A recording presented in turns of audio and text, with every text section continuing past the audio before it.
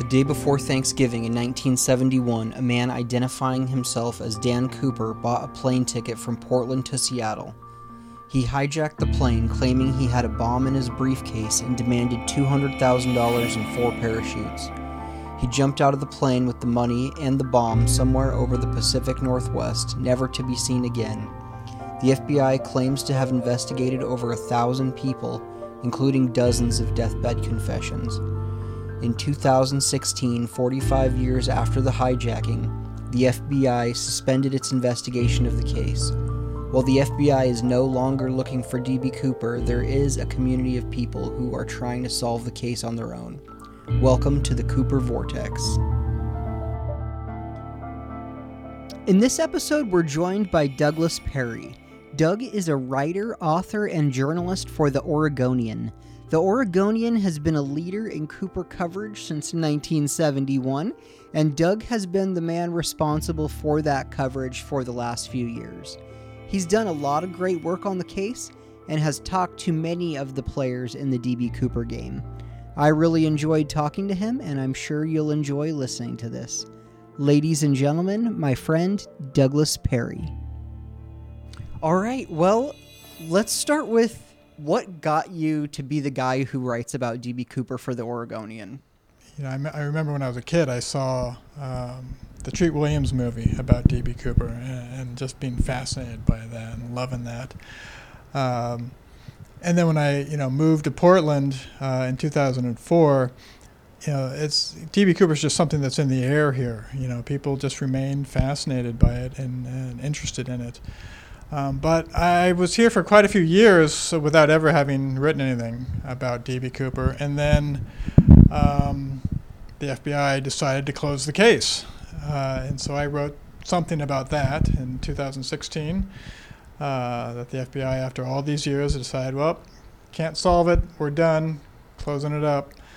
And that's when an engineer in New Hampshire named Bill Rollins gave me a call and said, I think I've found out who D.B. Cooper is, and it's not someone that has ever been on the radar of all the Cooper obsessives of the FBI as far as we know.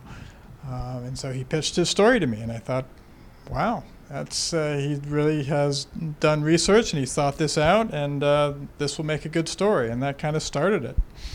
Did you realize you were going to become the D.B. Cooper guy at No. that point? I mean, I don't consider myself the D.B. Cooper guy, but yes, I have written a fair number of stories now since then. But no, I thought this was an interesting person, Bill Rollins, and I'd write a story about him and his quest, and that would be that. And that's always been, as I've kind of been pulled deeper into this, that's what's been most interesting to me, is these people, these amateur sleuths who are trying to solve this case. That's far more interesting to me personally than actually who D.B. Cooper is. I agree 100%. I mean, these characters are incredible people with real interesting stories. Exactly. I kind of liken it to, being a Chicago Cubs fan. For a lot of fans, the fact that they never won was what made them fans. I mean, they wouldn't admit it. They wouldn't say it that way, but it was. And then, when they finally won the World Series, it was, you almost, kind of felt a letdown as a fan. It's like, well, what do I do now? They're winners. This isn't what I got in. This is not what I signed up for. So I kind of feel like, if this case was suddenly solved, it would be hugely deflating for a lot of these guys, because the quest is what it was all about. Yeah, especially if it wasn't their suspect that ended up being Cooper. Exactly. Once you had written that second article with Bill Rollins, did the floodgates open at that point? People contacting you like, hey, you got it wrong, it's this guy, or hey, listen to my story now? I wouldn't say floodgates, but certainly there have been, some, pretty regular contact with various people in the Cooper universe. Both mostly, really thoughtful people who take the case seriously. Some that have been, rather strange. Dwayne Weber's widow got in touch with me not long ago by email, and I couldn't even make sense of what she was writing, So it's, some suspects are more valid than others, certainly. Definitely. Do you have a favorite suspect?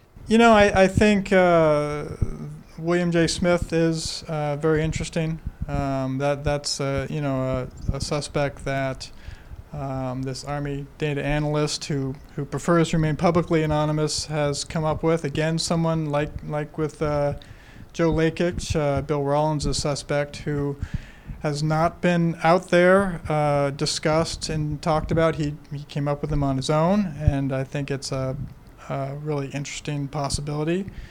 Sheridan Peterson is also an interesting possibility. But, I don't know. If I, had to put down money on it, I would put down money on, the skyjacker dying, from the fall. Oh, really? That he's there's a corpse somewhere high up in a tree in the forest. And one of these days, an earthquake or something will send it tumbling to the ground, and we'll find it. I wouldn't have guessed you would thought he died in the jump. What makes you believe that? I'm not saying I believe it. I think I'm saying that's, to me, the most likely possibility. I mean, that is what the FBI says. Mm-hmm. And I'm not one of these people who thinks the FBI is running a big conspiracy theory scam on us. I think that's what the FBI does believe. And I just think with the resources put towards finding this guy, that they probably would have found him. I think it's hard to just disappear. It's unlikely the skyjack would have just gone back to his normal life and never spent the money. Yes, it's true that there are various ways to launder the money. You go spend it in Vegas or whatever, but I just find it hard to believe that the FBI would come up with nothing. But we don't know for sure that they have come up with nothing. I mean, it's quite possible that they have, they feel like they know who it is, but they don't have enough evidence to bring a case. That's entirely possible. Oh, yeah. So, who knows? Do you think the drop zone's accurate? The drop zone, the FBI theorized he landed kind of like in the Ariel Yakult Amboy. Oh boy, I don't know. I mean, I've looked at that, not in great detail, but I certainly talked to a number of people who have different opinions on that. Eric Ollis, who believes Sheridan Peterson is the skyjacker, has done a great deal of work on that, and he's looked at. He's run analyses on the wind patterns on that night and all that kind of stuff. And he concluded that the FBI got it wrong and that D.B. Cooper probably came down on Bachelor Island in Washington State. And I've looked at his work, and it's legitimate the way he's going about it. But it's algorithms and it's math, and that's not the way the world works when you're, hurtling towards the ground after jumping out of a plane. So who knows? I mean, the FBI's drop zone is a guess to a certain degree. I mean, no one knows exactly where he jumped out of the plane. That's for sure. So, I don't have an opinion on it. But you believe he most likely died in the jump? I think that's the most likely possibility. Back to William Smith for a second, because I've been trying to convince that Army data analyst to be on the show. Okay. And I remember reading your article about that, and I was so mad. I was like, how does he get to know about this? And I don't know anything about it yet. How do you feel about introducing suspects like that to the public? I don't have a problem with it. I try to be discerning. Again, to me, the most interesting aspect of the D.B. Cooper case at this point, 40 plus years later, is the continuing interest in it. And who are these people who in some cases devote their lives, in other cases it's just a hobby that they take very seriously. And I just find them interesting. So telling their stories is interesting to me. But I do try to be discerning in that I'm not going to present a suspect where it's just, kind of Looney Tunes. So if someone comes to me and they've got, they've done real research and, they've really hit on something, and they can back up what their theory is to, a certain degree based on the evidence that's available, then I will look at that and consider writing about it. And that's what I did with this data analyst. He's a smart guy. He's got, he's a, professional, works for the U.S. Army. He's, he's an accomplished individual. He's not a conspiracy theorist. He hasn't been fascinated with this case for years. He kind of stumbled upon it. It became kind of a puzzle for him. He's a guy who likes to, solve problems. Mm-hmm. And so it was just something he decided to take up, over a short term. And he found this suspect that nobody else had found. And there's a lot to it that makes you say, that's really interesting.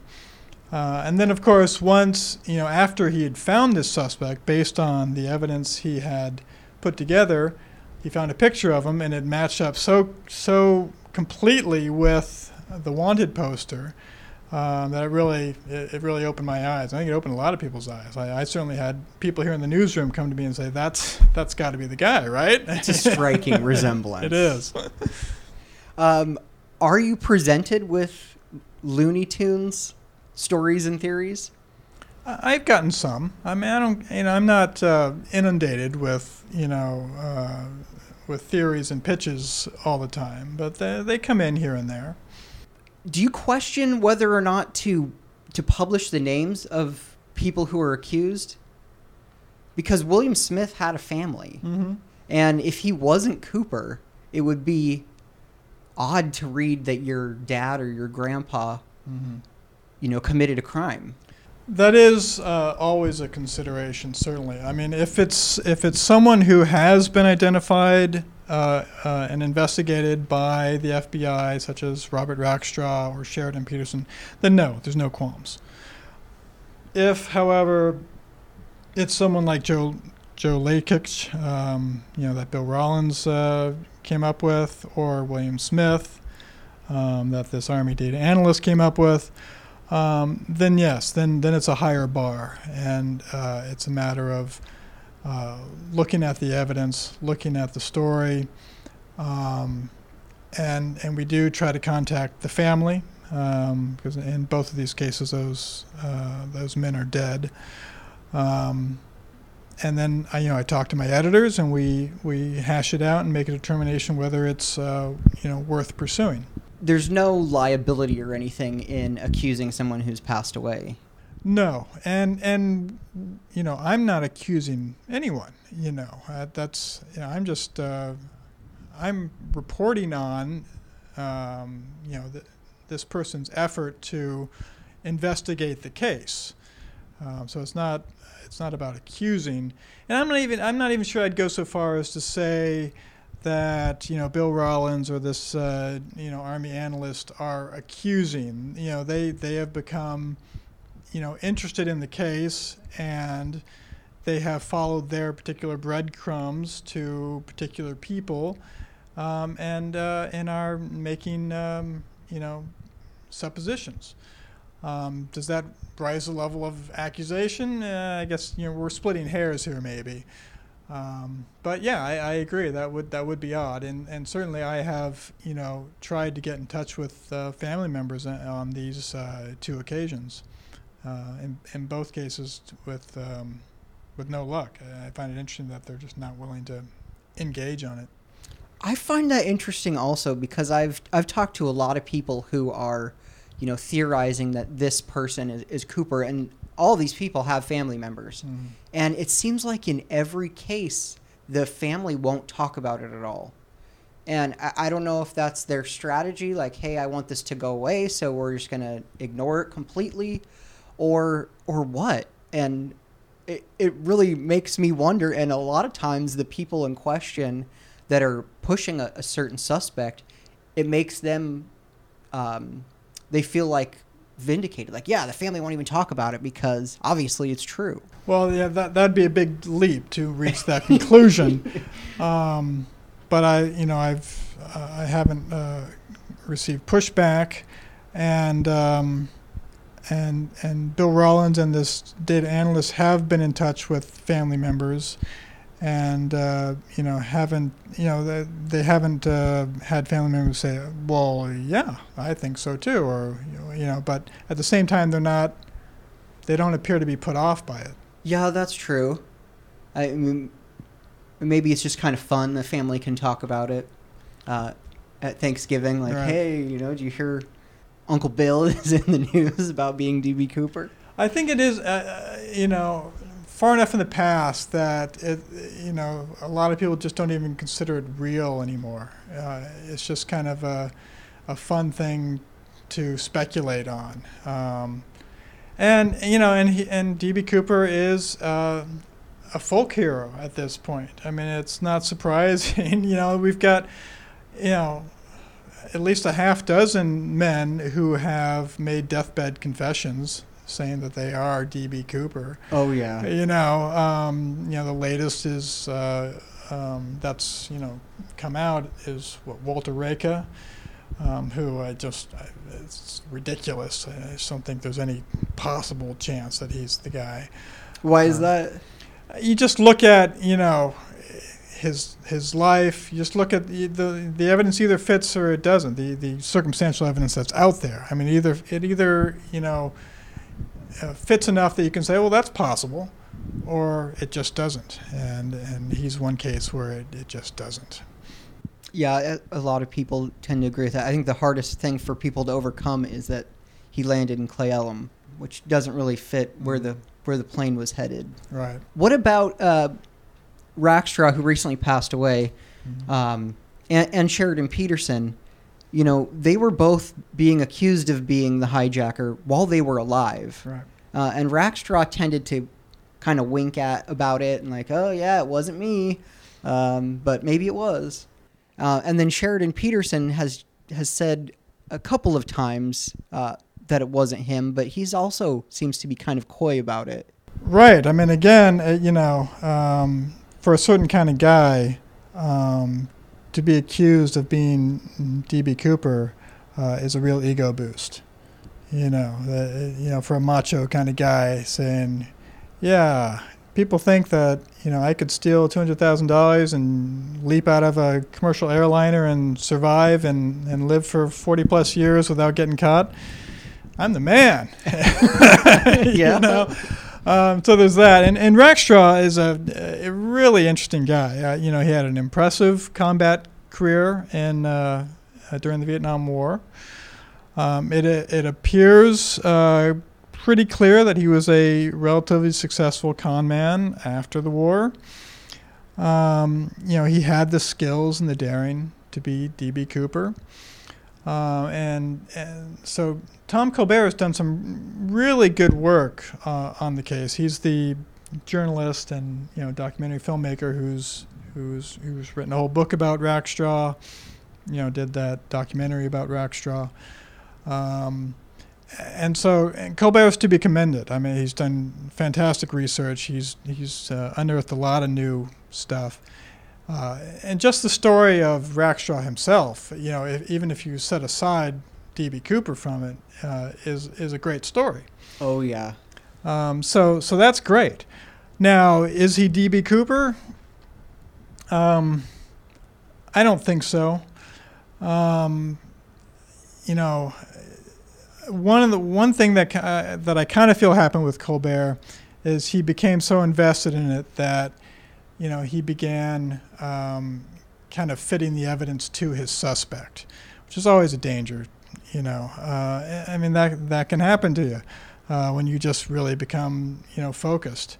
But it's a problem. I mean, Rackshaw was too young. He was 28 in 1971.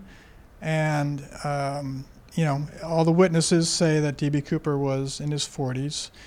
And so Colbert has come up with this theory that, that Rackshaw, put on all this makeup and a wig, to make himself look older. And there's no real evidence for that. He says Rackshaw's ex-wife, found a wig after he moved out, and that he decides that that's proof. I don't know about that. I also just kind of feel like Rackshaw's personality doesn't fit. All the witnesses say that Cooper was this kind of quiet, polite, kind of an abashed personality. Rackstraw could be charming by all accounts, but he was also this kind of big personality, gregarious, arrogant. Could he have put on an act, a meek act, when he was hijacking a plane? Yeah, but why would he have? That doesn't make sense to me. And then finally, I think that Colbert made a real mistake with the codes in the D.B. Cooper letters. A number of letters showed up at various newspapers in the weeks and months after the skyjacking, purporting to be from D.B. Cooper. Many of them were obvious hoaxes. Some of them, who knows? And some of them Colbert thinks was real. And those letters had these kind of letter combinations on them that were, possibly codes. And so Colbert found a Vietnam War veteran to look at the codes and use his old Army code book to break them. The problem there is that this veteran, he seems like a nice guy, good guy. I've talked to him. He wasn't a code expert. He had basic Army code breaking training, and he went in looking for these codes to identify Robert Rackstraw. That's what Colbert told him. It's Rackstraw. That's what these codes. I'm convinced that's what these codes are going to say. And so there's confirmation bias there. So he broke the codes, came to the conclusion that they said, "I am Robert Rackstraw," and those kind of things. I don't understand code breaking. Anything about mathematics confuses me. So it was beyond me. But I took those codes to a couple of cryptologists, real. Oh, you did? Experts in the field. Oh, I guess you haven't seen those stories. I haven't seen them. So yeah, one was an academic, and the other was a cryptologist working for the government in national security. And both of them separately found that the technique that Colbert's codebreaker used was so simplistic that he could have made the code say anything he wanted to. Absolutely anything. It just didn't matter. It was just a number and letter substitution method that if you just do trial and error long enough, you can get what you want. And I didn't really, understand it, but these cryptologists walked me through it and showed me, one of them showed me how he could make that code say, "I am SpongeBob SquarePants." And using the exact same method that, the guy used that had it say, "I am Robert Rackstraw." Did they believe it was even a code? They weren't certain about that. It might have been, might not have been. The fact that Colbert just, accepted that and didn't take it to the next level to, confirm it, showed that he, to me, was, in a little too deep. And I say that reluctantly because he's a solid journalist. He's done great work, just great work on Robert Rackstraw, and written a really fun and interesting book about him. But ultimately, I think he's off base in and thinking he's D.B. Cooper. Yeah, I tend to agree. You said something interesting, like if Rackstraw isn't Cooper, his story is still amazing. And that's definitely true. He led a really wild life and did some incredible things. Most of the suspects, from my experience, have a similar tale. Whether or not the D.B. Cooper portion is true, they led very interesting, very amazing lives. Another one like that you've written about several times, Sheridan Peterson. What do you think of Sheridan Peterson as the hijacker? It's an interesting possibility. Eric Ollis has kind of become the expert on that. He spent years researching the case. He's managed to talk to Peterson, who's still alive in his 90s. He's talked to Peterson's ex-wife. He's talked to FBI agents who's worked on the case. Again, like Colbert, good, solid investigative reporting there. So I have to give Eric credit. And there's certainly reason to consider him a serious suspect. Peterson had the skills, he had the courage, he had the imagination to pull off the crime. He's in the Marines, he worked for Boeing, he was a smoke jumper, he was just generally a skydiving daredevil. He's the right age. Kind of looks like the Cooper sketch. He's a legitimate suspect. The motive is a question mark. The best theory that Eric came up with is that the Vietnam War radicalized him. Peterson worked for a time during the Vietnam War as a refugee aid assistant, in Southeast Asia. That's pure speculation, This is a case where it'd be nice to hear from the FBI. They did look at Peterson almost from the get-go, and yet they didn't actually interview him until 2004. So 30 years later. Why? Why did it take them so long? They took his DNA during that 2004 meeting. We don't know. Did it come back with no match? Did it come back inconclusive? We have no idea. The FBI hasn't told us. Peterson, like Rackstraw, has been coy about, when he's been asked about being Cooper, but ultimately he said he's not. He said he was in Nepal in November 1971. Can the FBI not confirm that? Could they not figure that out? I don't know. I would think that a simple passport check would determine whether or not Peterson was in the country in November of 1971. That would answer that. Yeah, but we don't know. The FBI hasn't ruled him in or out, as far as I know. He's a good possibility, but who knows? Have you spoken to anyone at the FBI about the case?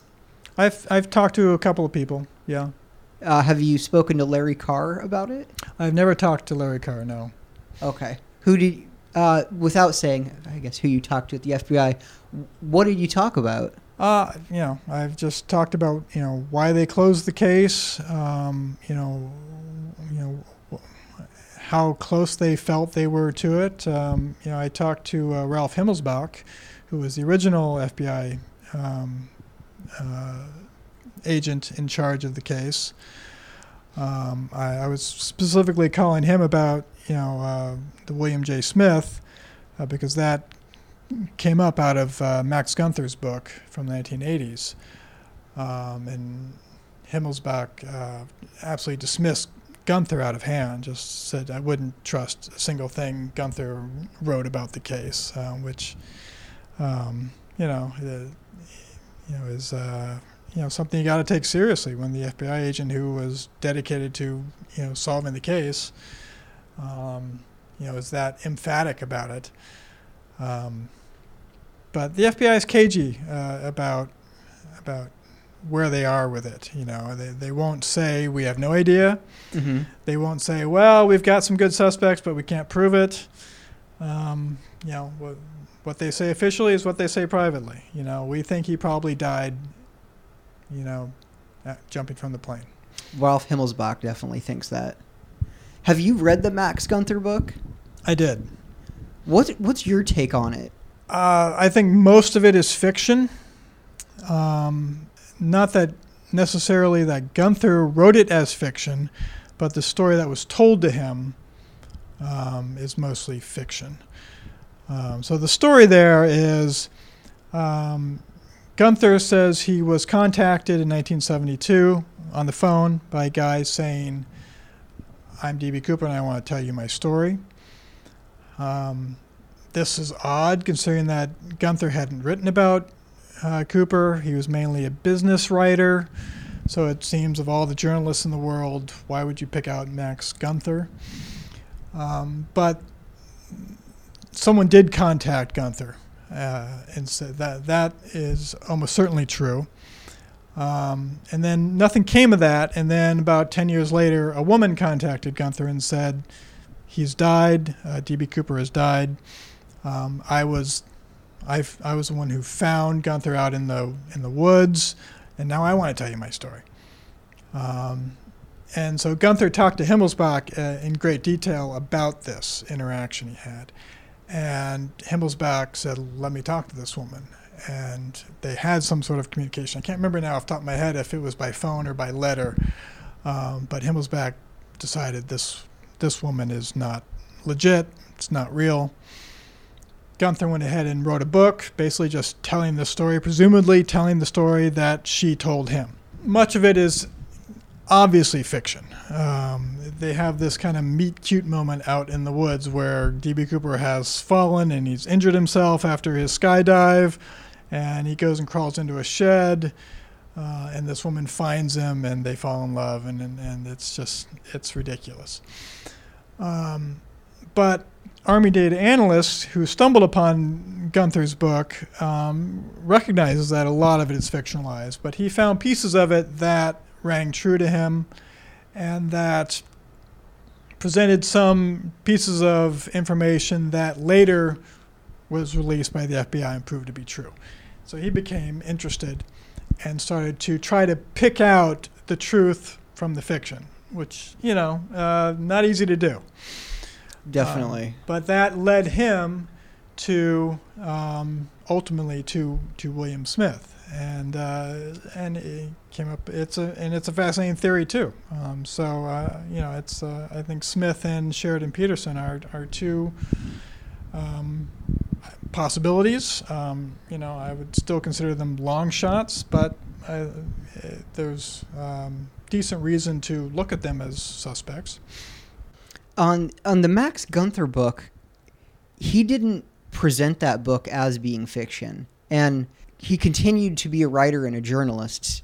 So to say that I'm presenting this as nonfiction, if it was made up, that would be a really risky move for a journalist. Absolutely. Yeah. He presented it, for the most part, as this woman Clara's story that she told to him. Mm-hmm.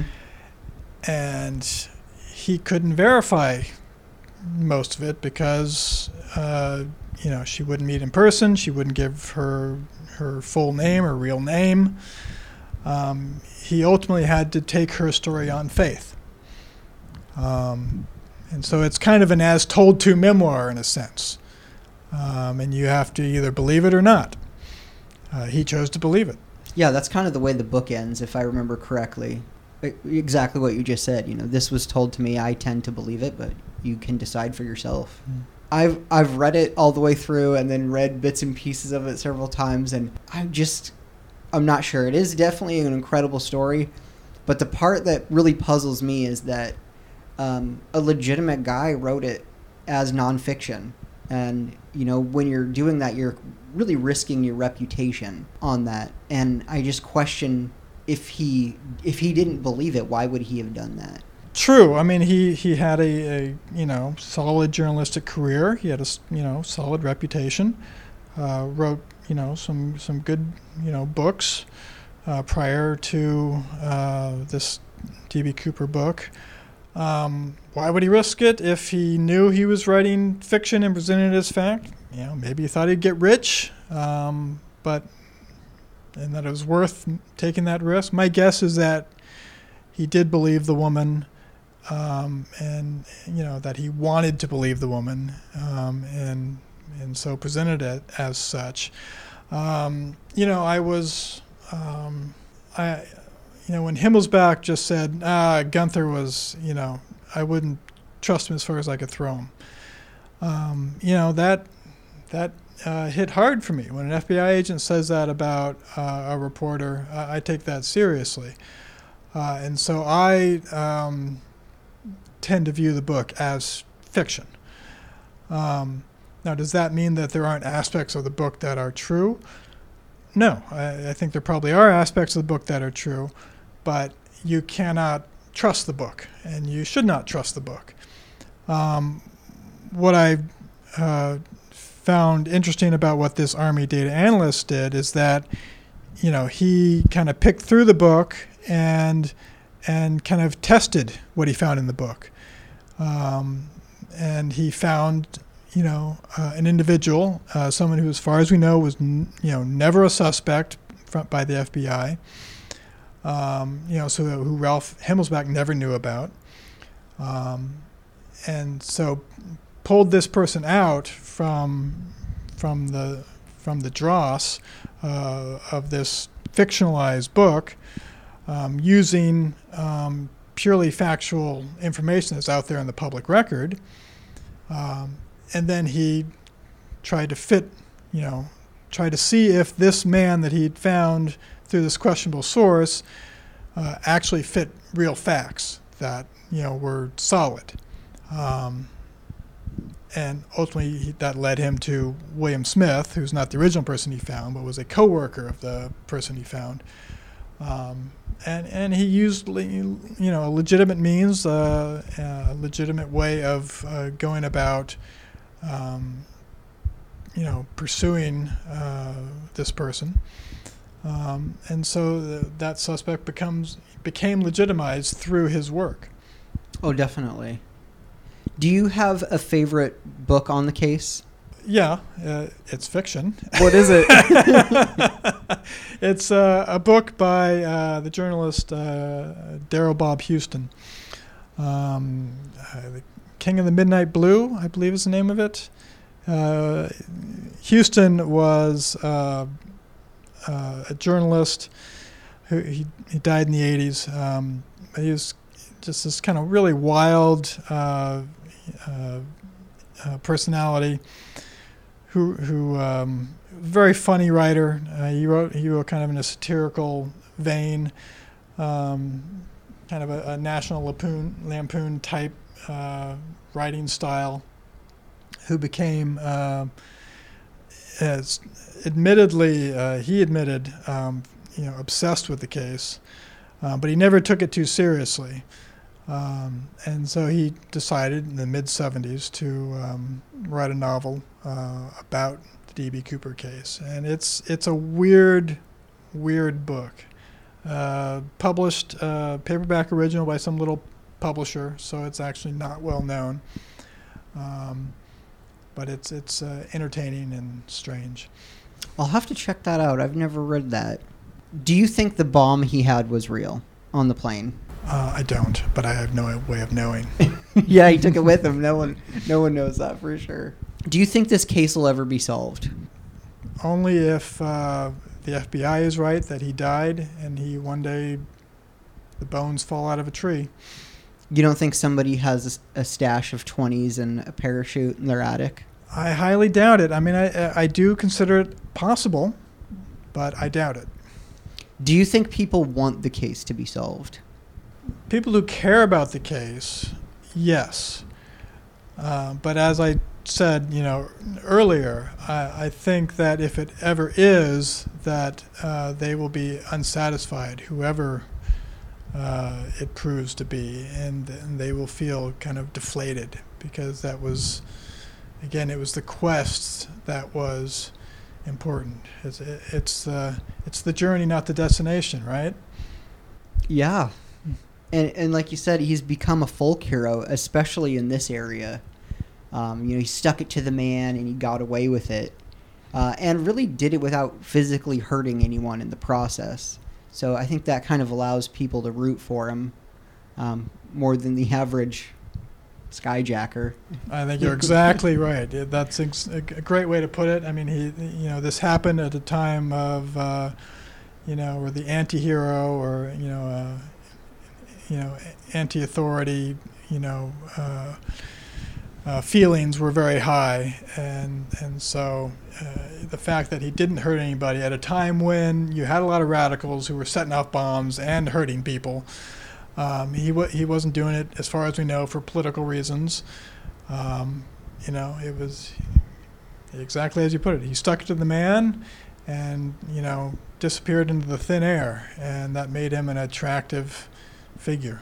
Yeah, it would, and if the case is solved, it would definitely end I think it would end the parties and the celebrations, or it would definitely have a different spin to them after that. I appreciate you coming on the show, Doug. Excellent. I've enjoyed it. Thank you very much. Thank you. You can find more of Doug's work in the Oregonian or on their website, OregonLive.com. He also has his own website, DouglasPerry.net, and has authored several books. You'll find links to it all in the show notes, so go check it out.